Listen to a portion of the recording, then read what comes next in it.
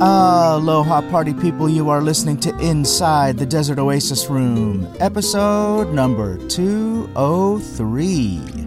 This episode is sponsored by the Tiki Bar T-Shirt Club, where their monthly t-shirt designs pay tribute to a Polynesian bar or restaurant from days long past. Each design is available for a limited time and will never be produced again. For the collectors out there, be sure to check out their subscription program, where they offer a discounted 3, 6, or 12-month plan, or you can always buy shirts one at a time. For more information and to check out this month's shirt, visit tikibartshirtclub.com. If you have a product, service, or event that you'd like to bring attention to, we can help. This podcast reaches thousands of listeners in over 100 countries every week. Imagine hearing your ad in this spot, just like you're hearing this one right now. Sponsor an episode and get the exposure you deserve. For more information, go to desertoasisroom.com and click on Services. Today we chat with the crew from Trademark Brewing. Owner and founder Sterling Steffen and brewers Valerie Ady and Danny Jimenez join us inside the Desert Oasis Room to chat about the origins of Trademark Brewing, their backgrounds in beer and hospitality, what goes into the creation and production of their products, and the inside scoop on how we collaborated on the Mango Smash beer we just recently launched together. As always, I hope you enjoy this episode as much as we did bringing it to you. If you enjoy this podcast, please stop by desertoasisroom.com and click on the tip jar. Every tip or donation, no matter the size, is very much appreciated and helps keep this podcast coming to you every week. And if you'd like to follow our adventures, check out our YouTube channel at youtube.com/PolynesianPop, where we chronicle events, bars, travel spots, cocktail tutorials, and more. Alrighty, let's get into this. Pour yourself an ice-cold beer and join us inside the Desert Oasis Room as we welcome the Dream Team from Trademark Brewing.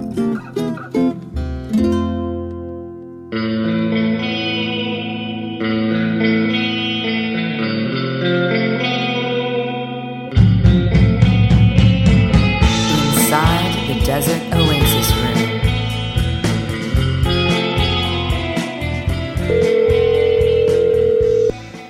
Hi, Adrian. How's it going? It's going good. Aloha.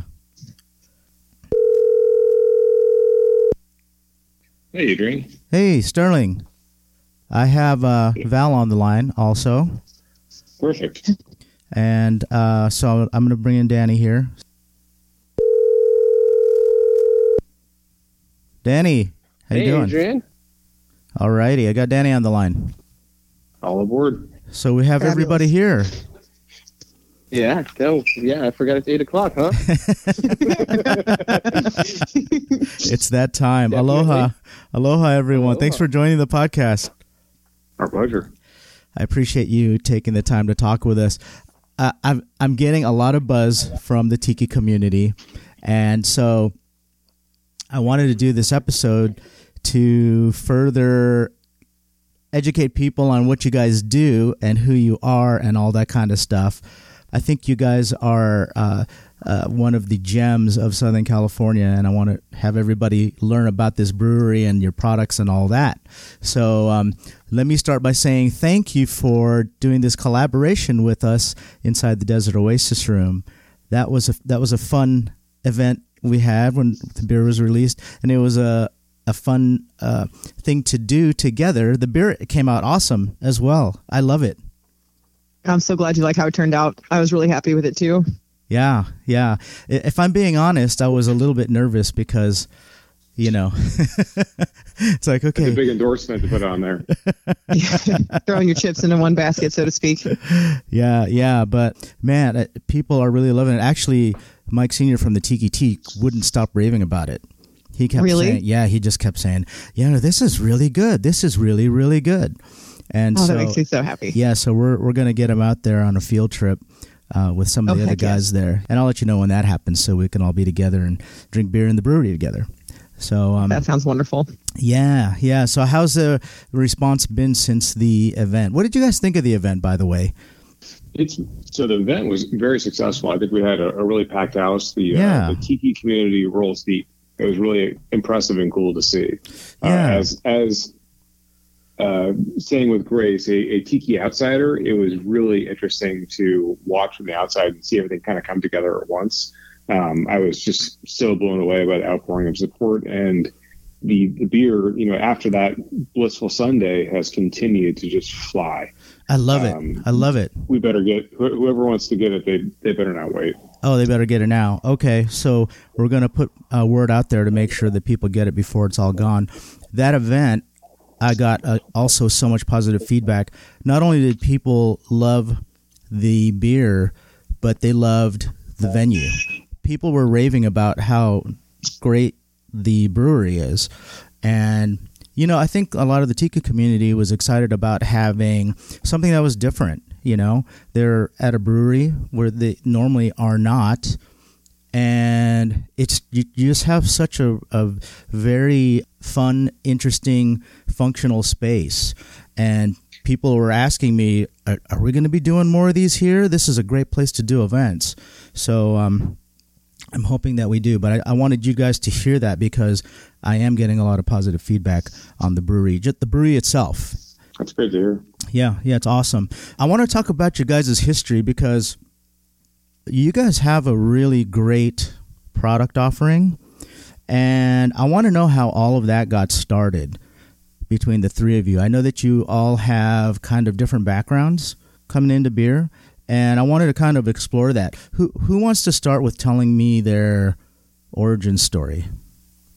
So I should probably jump in here because it's kind of it's an unusual sequence of events here. Okay. And I think there's actually something fun in here that is a little known kind of hidden gem of how this all came to be. So Trademark was founded by me and my wife, Alana, and we opened doors in the summer of 2019. It was a long, involved process. I'll spare everyone that part of the story. Part of the process, though, that's relevant to this discussion, though, is how I met Val and how Danny Danny joined the fold, right? So I started homebrewing back in 2020. I don't even remember. Or sorry, 2010. I don't remember anymore. It's been that long. Okay. I started homebrewing. I got involved in the beer scene. I thought maybe I want to do this. This is a crazy idea. Maybe I should, ditch my other career and find something new. In that process, I got hooked up with other breweries, and through that, I met Val when she was working at Firestone Walker, and she was brewing there. That happened in the background. Val became a wonderfully accomplished brewer on her own with Firestone, and at the same time, we pushed through and built pretty much from the ground up. Danny was like number 1 through 5 on the team. He was one of our first hires. He joined on a front of house position, and Danny is a go-to guy that can get anything done in the brewery. And he's kind of migrated this wonderful path of trying and tasting every little bit of the brewery to make sure that everything's happening perfectly and knows how everything operates. Right. And the kind of those three pieces of the puzzle, it's a really cool thing that you don't see very often. That is an interesting series of events. I have lots of comments there because, first of all, this is a crazy venture, right? Going into opening a brewery. I mean, I'm looking around. Just the building alone has got to be a pretty penny. And then I'm looking at all of the equipment, the tanks and all the plumbing that had to be installed and just the expense of opening the doors. It seems like one of these is like, okay, are we sure we want to do this? Did you ever have second thoughts about that? I wouldn't say second thoughts, but there were definitely a handful of moments that were especially surreal. Yeah. I remember the day that we stood up the brew tanks. We did a lot of the construction ourselves, not the heavy duty stuff, but there were a handful of small projects that, at a point of pride, we wanted to do ourselves. Sure. Or quite honestly, because we knew we didn't need to pay anyone else to do it. Yeah, I'm sure budget had to do with that too, right? I mean, like there are things where you just say like, okay, it's going to cost this much to pay somebody. Let's just do it ourselves. yes and no, actually. That's the funny part, is that in some regards it would have been done faster by professionals, but sometimes we had the luxury of time. Okay. If you're waiting on someone else to finish their job, like, well, we're going to do this. And that was a really cool instance of standing up the tanks. We had, I think, 3 other breweries show up. We had Kip, who was with LA Airworks at the time. We had 10 Mile show up. We had Long Beach Beer Lab. Well, that's pretty cool. Yeah, it's super cool. And there's a guy in the community who I actually won't mention his name because I don't know if he wants to be highlighted, because everyone's going to call him after this. But he does this for a living. And he's like, you know what? I'm glad to help you guys. And he was pro as heck. And he showed up, got in the forklift like he was a boss. He stood up 3 of the tanks like it was no big deal. Wow. And then he's like, all right, Sterling, I'm going to show you how to stand these up. And it was this incredible choreographed moment. And in the 6th tank, actually, basically, you don't do it by yourself. But I was running the show for the 6th tank, which is really cool. And Alana and I had this moment where we're standing there like, holy shit. I love it. This is happening. Like, okay, I guess we're going to have a brewery now. I love it. It's really happening. I love it. So before we go too much further, I want to know also about Val and Danny's backgrounds. Why don't we talk to Val next? Tell us about how you got into brewing beer. Yeah. Well, I got into brewing beer from serving beer. I have been in the service industry since I joined the workforce. Got into bartending when I was 22. Did a lot of craft cocktail bartending, which was fun and challenging, but I very specifically remember my first heavy duty bartending job. I happened to live down the street from this little dive bar that had 30 different rotating draft lines and 50-cent boneless wings on Wednesdays. And so I used to go after my shift and get a whole bunch of boneless wings, and I would see what they had on that was new, because they rotated every week. So it was $6 craft pints, and so I could go try 2 or 3 beers and try something new every week. And so that was really the place that made me fall in love with craft beer. And then at some point, I think I needed a change, and I had been going to a specific brewery in Arizona for a while. I was the regular there. And at some point, it just clicked with me that, I should be working in a brewery. I'm obsessed with beer. I'm always, watching the brewers while they're doing stuff in the back of the house. I would love to learn more about it. Why don't I try to work at one? So I got a job at a local brewery as a bartender, which led to another job at another local brewery as their founding bartender. I helped open the building, and then I helped run their front of house program as well. And that was my last job in Arizona before I moved to California. I got lucky enough to get in on the ground floor at Firestone Walker, the Propagator location here in Venice, Marina del Rey area. And I got hired as their bartender, but I made friends with the brewer really fast. They had only sent down one person, and he was feeling very overwhelmed. So we were having a beer together one night, and he was just like, I need help. I don't know, they're not really trying to hire somebody full time, but I just need to find someone who wants to get their hands wet every once in a while.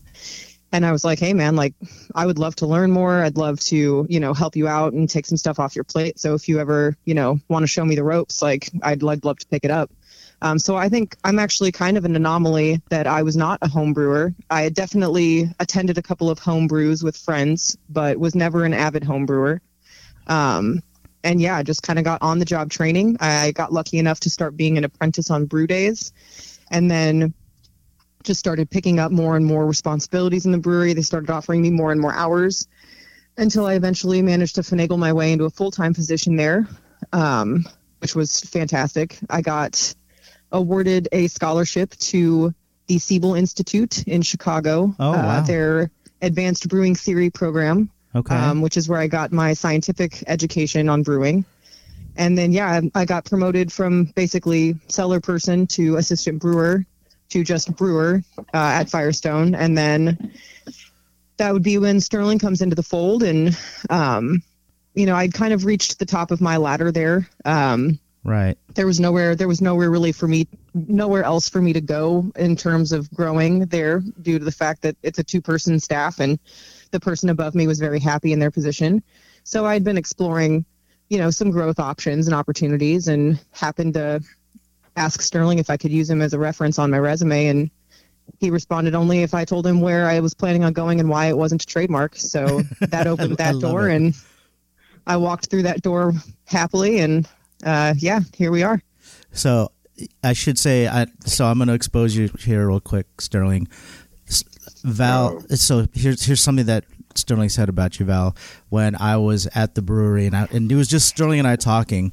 I don't know how this came up, but Sterling said something like, yeah, Val was the one. He's like, I wanted her here. She's the one that I wanted. So, I guess your reputation precedes you because, Sterling wanted you there. And I could see why when I was there with you guys for the few days that I was there in the brewery. I was overwhelmed with how much goes into making beer. Because, I have buddies who make beer. I have friends that are in the Long Beach Home Brewers Club. I don't know the official name, but there's a club where they're doing that. Yeah. And, one of them entered a couple of his beers in the OC Fair and won some awards. And they do brew days in his garage and all of that. And I obviously I don't know what goes into brewing beer like you guys, but I always thought that it was just this fun thing that they do. But I look at how much goes into it, and there's so much science and what would I say, like chemistry with the way things react with each other. And so I was seriously impressed. And then I hear this story about Danny that came from the front of the house and then went to the back of the house. And I was impressed by that too, because I think I remember asking you, Val, like, I mean, is there courses in this? How do people learn how to do this? Right? Yeah, it's so complex. So tell me your story, Danny. How did this happen for you? So I, for 10 years, worked in the grocery business, nowhere near service industry or brewing. So did that for a long time. I ironically didn't start drinking till I was 21. I guess that's the legal way to do it, but I did. I like how you added the one on the 20. Yeah. And then doing that and working at a grocery store, seeing like all the kinds of beers, I was really interested and just started buying different ones to try to be like, oh, what do I like? Like, there's so much. And then just kind of got that bug of like, there's so many options and varieties out there, and I wanted to try them all. Then stepping up from that, going to actual visit local breweries and enjoying that a lot. And then one day it hit me, like, why am I not in this industry? Also because, as Sterling mentioned earlier, I got one of those like, oh, make beer at home for Christmas. Yeah. Which are really simplified, but I did that and got me excited, and I did start doing some home brewing at home as well. How did those first ones come out at home? Drinkable. Okay, all right. I'll say that. I never put it into an award thing. Never thought it was good enough for that. But moved to Long Beach, and ironically enough, just Googled like, hey, what's around me? I want to like work in Long Beach and local.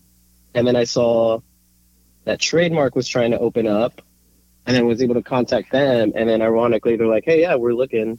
So awesome. I got hired there, worked up front, became a lead. So I worked up there for like over a year. And then we got in the business of canning and needing to have stuff delivered. So I started doing that for them. And the whole time just letting them know, like, hey, if you need any help in the back, I'm your guy. I want to be back there, get my hands dirty. And I love it. Try to learn. I love it. So finally that opportunity came up, and Alan Sterling offered that seller position to me, and I accepted, and I haven't looked back yet. So I love it. Now, as somebody that is not a brewer, so obviously I'm coming from the outside, and I'm more observing of what you guys are doing and less of participating, because I don't know what I'm doing, obviously. And I have to say, you guys are a dream team of sorts, the three of you, because when I watch you work, I mean, you communicate, obviously. That's part of the success of what you do. but you also are able to just kind of read each other and just do what you're supposed to do without, you know what I'm saying? Like, you all have your own kind of flow and things get done. And we have a really good rhythm together. Yeah, for sure. Rhythm. That's the right word, because when I was there on, say, the canning day, there was no do this, do that. Okay, what's next? Blah, blah, blah. I mean, I'm the one who's asking those questions, but you guys are just in your flow, in your groove. I mean, and it's interesting to see that, you know, it's like it's almost like a symphony in a way, you know, and as corny as that sounds, but it's really interesting to see, or it's just like, yeah, these guys are like, you know, you guys look like old pros, you know, doing what you do. Starting Trademark, though, you know, again, seeing everything that you guys are doing today, I'm sure it wasn't always like that. There was definitely a Laverne and Shirley moment. Yeah. It's, Lucy at the chocolate factory.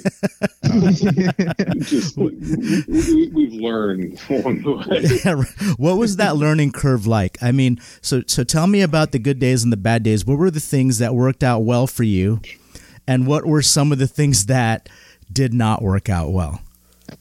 So the learning curve is steep. I think the biggest thing that worked out the best for us in the broadest sense is that we were really fortunate to have a lot of support from the LA Brewers Guild and from a handful of breweries that really took interest in us and shared their information, and were really an open book and a great resource to just, you know, share information. And some of it was really direct, like, hey, don't do this. And other things like, you know, I wish I had done this thing slightly differently. And you just pay attention to those things.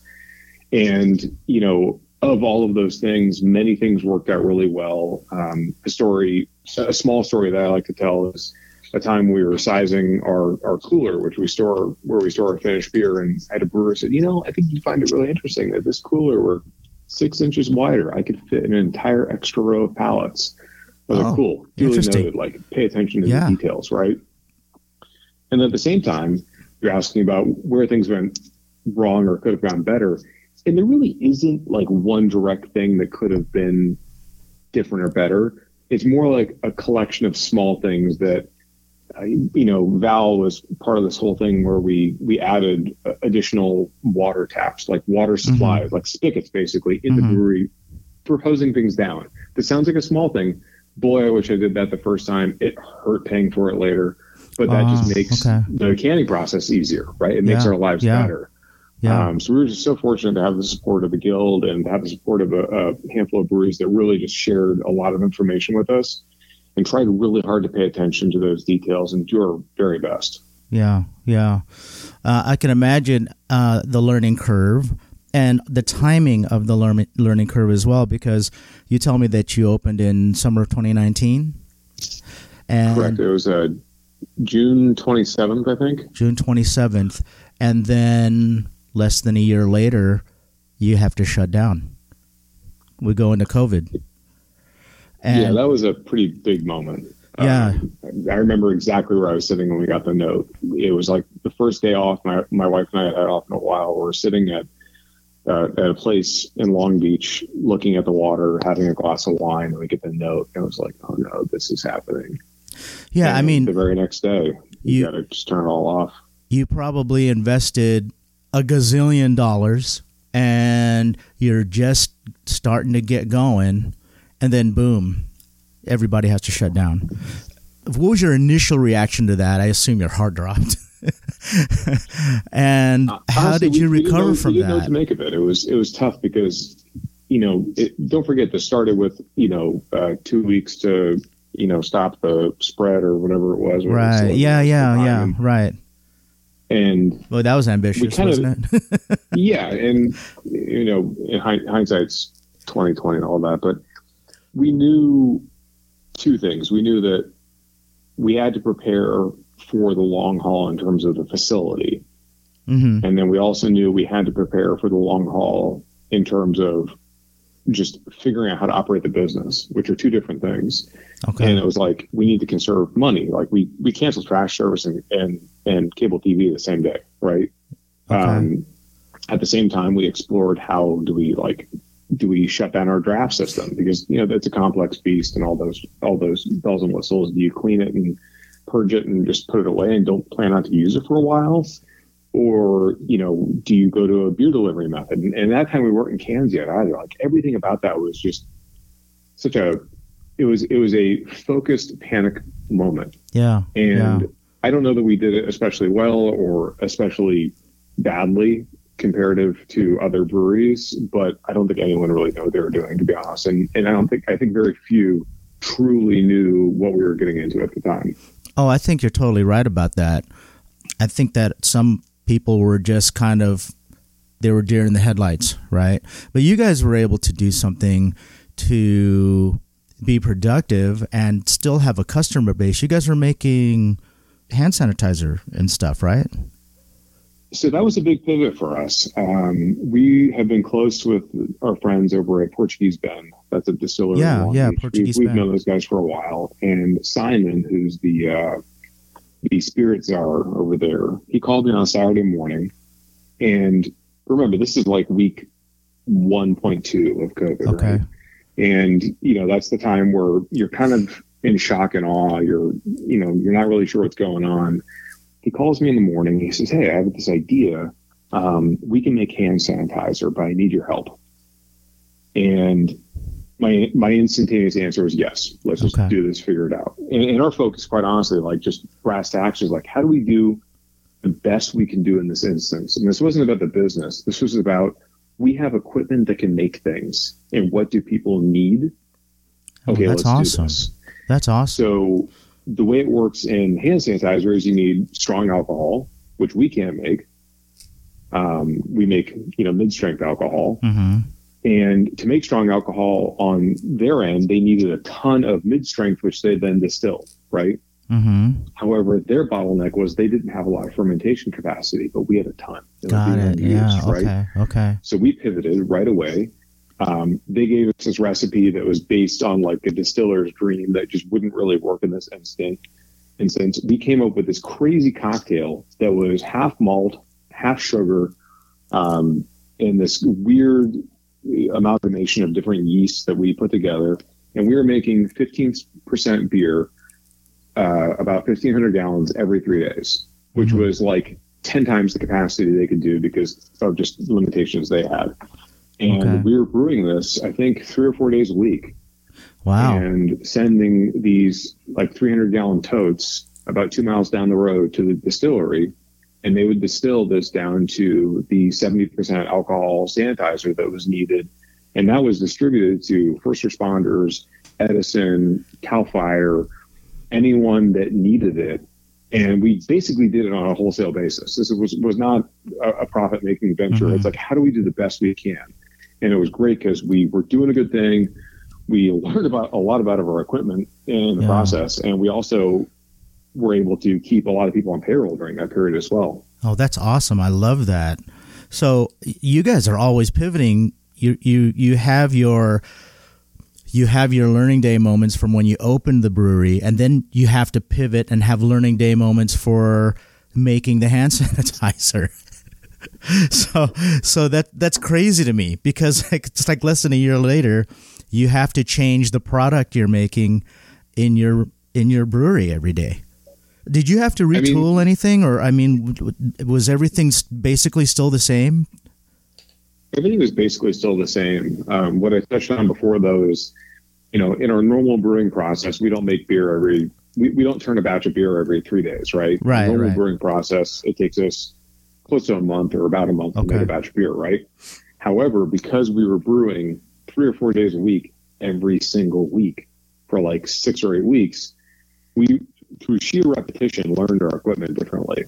But to your point before, though, I got news for you. The industry's always changing. And while we strive to make a really consistent product, and that's one thing that, as a proprietor and, whatever, I can be really proud of. I think that's something we do really well. And a lot of credit for that goes to Val and Danny for just making some killer beer.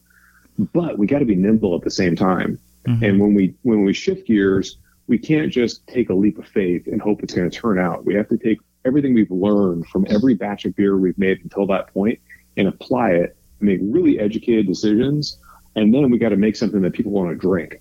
Right. And that's the biggest challenge, and that's one thing that, as you know, the cheese in this operation, I'm super proud of the team and what we've been able to do. Like I said, dream team. I mean, you guys are there. You go. You guys are killing it, and the products are just fantastic. And I mean that sincerely. I want to talk about that. Tell us about your process when you come up with these products. Like, what goes into choosing the flavors, the styles? Are you doing this seasonal based? Are you doing things that are maybe like fall and winter flavors, and then spring and summer flavors? Or how do you guys go about choosing what you're going to make? So I'm going to turn this over to Val, because this is part of the collaborative process. Sorry, I didn't mean to step on you, Val, but that's that's for you. Yeah. So, I mean, the deciding what to make is definitely a collaborative process.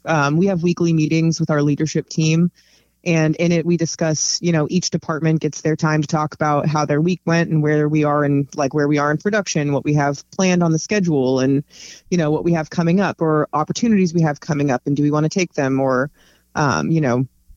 that in conjunction with Todd, our sales guy, who's also part of this dream team.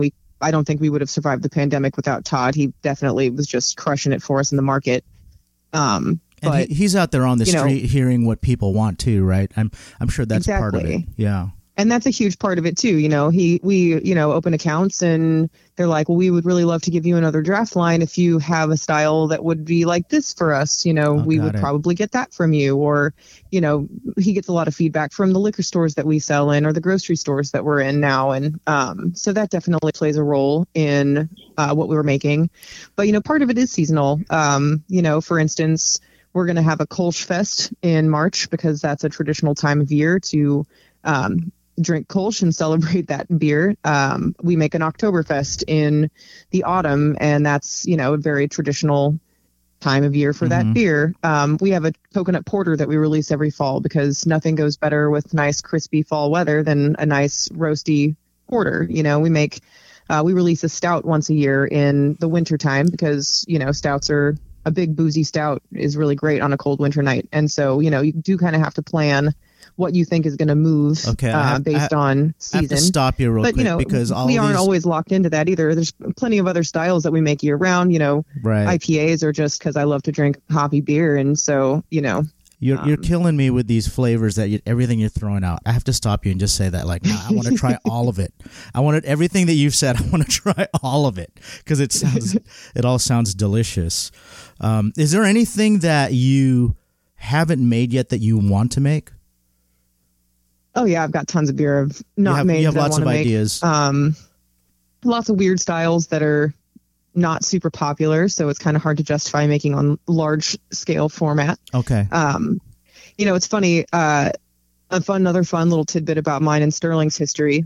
So he and I met at a collaboration between Firestone and another brewery that our mutual friend works for. But then he and I actually collabed. Firestone and Trademark did a collab when I was still brewing for Firestone, and we brewed an English mild, or an English bitter, I guess you would call it. But it's definitely what we call a brewer's beer. This is a not super popular style of beer amongst the masses, but every brewer I know loves to drink them. They're light. They're really low ABV. So it's called a session beer. You're supposed to be able to drink several of them throughout the course of the day without getting yourself in a bad way. So that's what session means. I didn't know that. Okay. But, I had a great time helping come up with that recipe. And then it came out really delicious, and I loved drinking it. And I hear that we still have somebody that comes into Trademark and asks if we're ever going to make it again. Okay. So I would love to try my hand at another English mild. We've got some fun projects on our calendar coming up this year too that I'm really excited about. So I love that. Yeah, stay tuned. We've got new stuff coming. What are your favorite beers in the tap room at the moment? Because when I was there, Danny was pouring me little samples of, like, he's like, here, try this and try this and try this. And I loved all of them. And they're all uniquely different, but they were all very, very good. And it was hard for me to pick one. I think Danny will probably tell you a little bit about that. It was hard for me to pick just one because I loved them all. Do you guys have any favorites in there that you just like to drink again and again? Yeah, I would say, I mean, A La Playa is that one's great. Definitely a house favorite. It's our Mexican lager with lime and sea salt. I love it. And it's definitely, especially in the hot weather months, like nothing satisfies after a long hot day in the warehouse like a nice crispy A La Playa. That's probably my favorite warm weather go-to anyway. I love it. I love it. You had a desserty beer. I keep going back to it, that Radiant Beast. I really love that beer too. That one was so good. It tastes like a Capri Sun. It totally did. It's so awesome. So awesome. And your Painkiller Smash, that one was great too. And yeah, I'm really fond of that one. You had one that it had the number 10 in it. 10-hour stout. Yeah. That one was really good too. I mean, I can go on. Yeah, that one's fun. That one was my first shot at revamping an Imperial Stout recipe, and I was really happy with how that came out. Really nice, full body, big and creamy, with really fresh. We roasted that coffee was roasted and then put into the tank on the same day. Oh, really? So wow! You just get this insanely fresh roasted coffee character. We use artisan chocolate nib or cocoa nibs from a local chocolatier. They're called letterpress chocolates. Oh, yeah. And so the quality of adjunct in that beer is just off the charts. That's right. I saw that letterpress logo on the back of the can. Yeah, they do really great work. I love it. I love it. So I want to talk about the future of you guys. Now, Sterling had mentioned that you guys are always pivoting. Things are always changing in the industry. What do you think is the future of craft beer and microbreweries like what you guys are doing? Sterling, you want to field that one? Oh boy, that's a tough one. Though. I mean, Yep. We're talking about making 100 million cases of hard seltzer next year, right? I'm just kidding. Yeah. No. I think I don't truly know where the industry is going right now. Okay. To be perfectly honest, I think that what we've witnessed in the last, what we've seen, and by we I mean trademark, and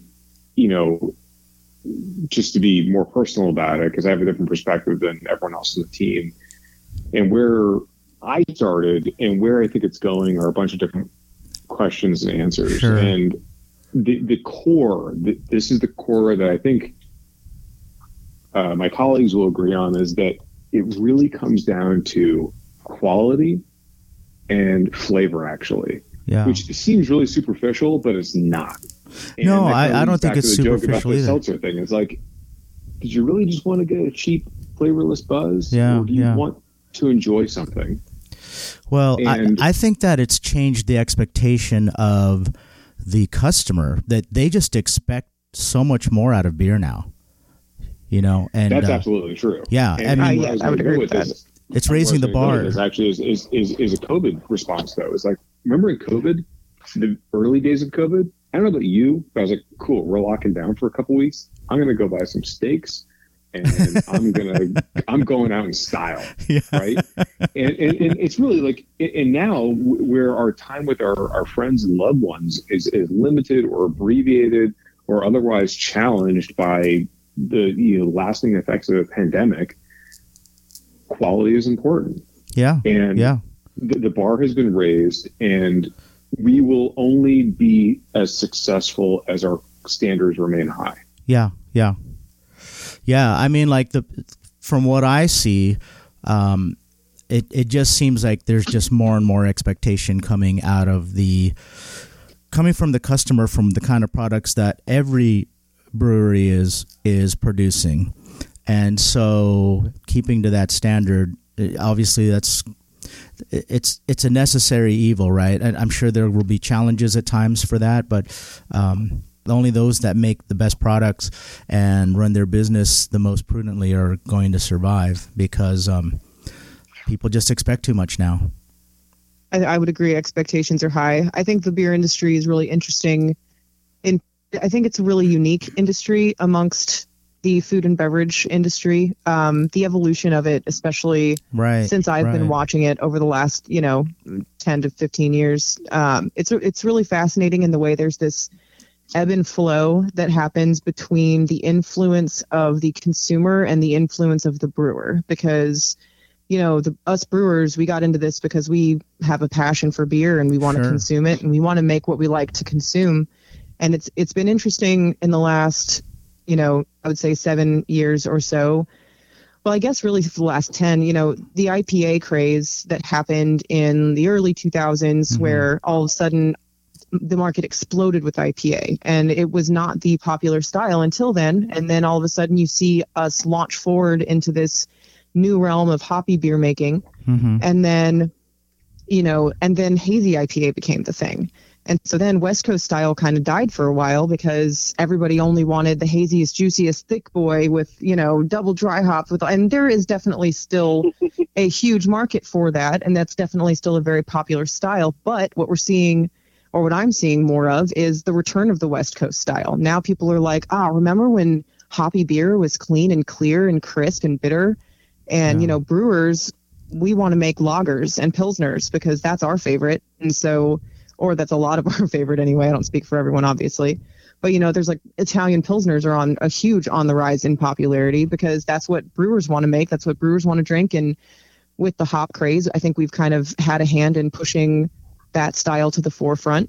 So there's this really nice give and take where, some of the maybe less educated about beer specifically demographic that you're trying to still appeal to because they're a beer drinker versus the people that are really like knee deep in the industry or eyeballs deep, however, like some of us whose entire life is beer basically. Yeah. But I think it's got a really nice, there's a duality there of where all of the influence is coming. And so it's always interesting to watch the industry continue to move forward, but with this nice push-pull of who's leading the ship, so to speak. Got it.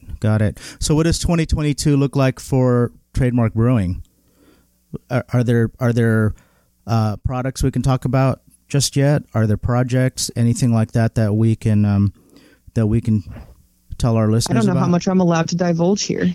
So maybe we should give this one to Sterling.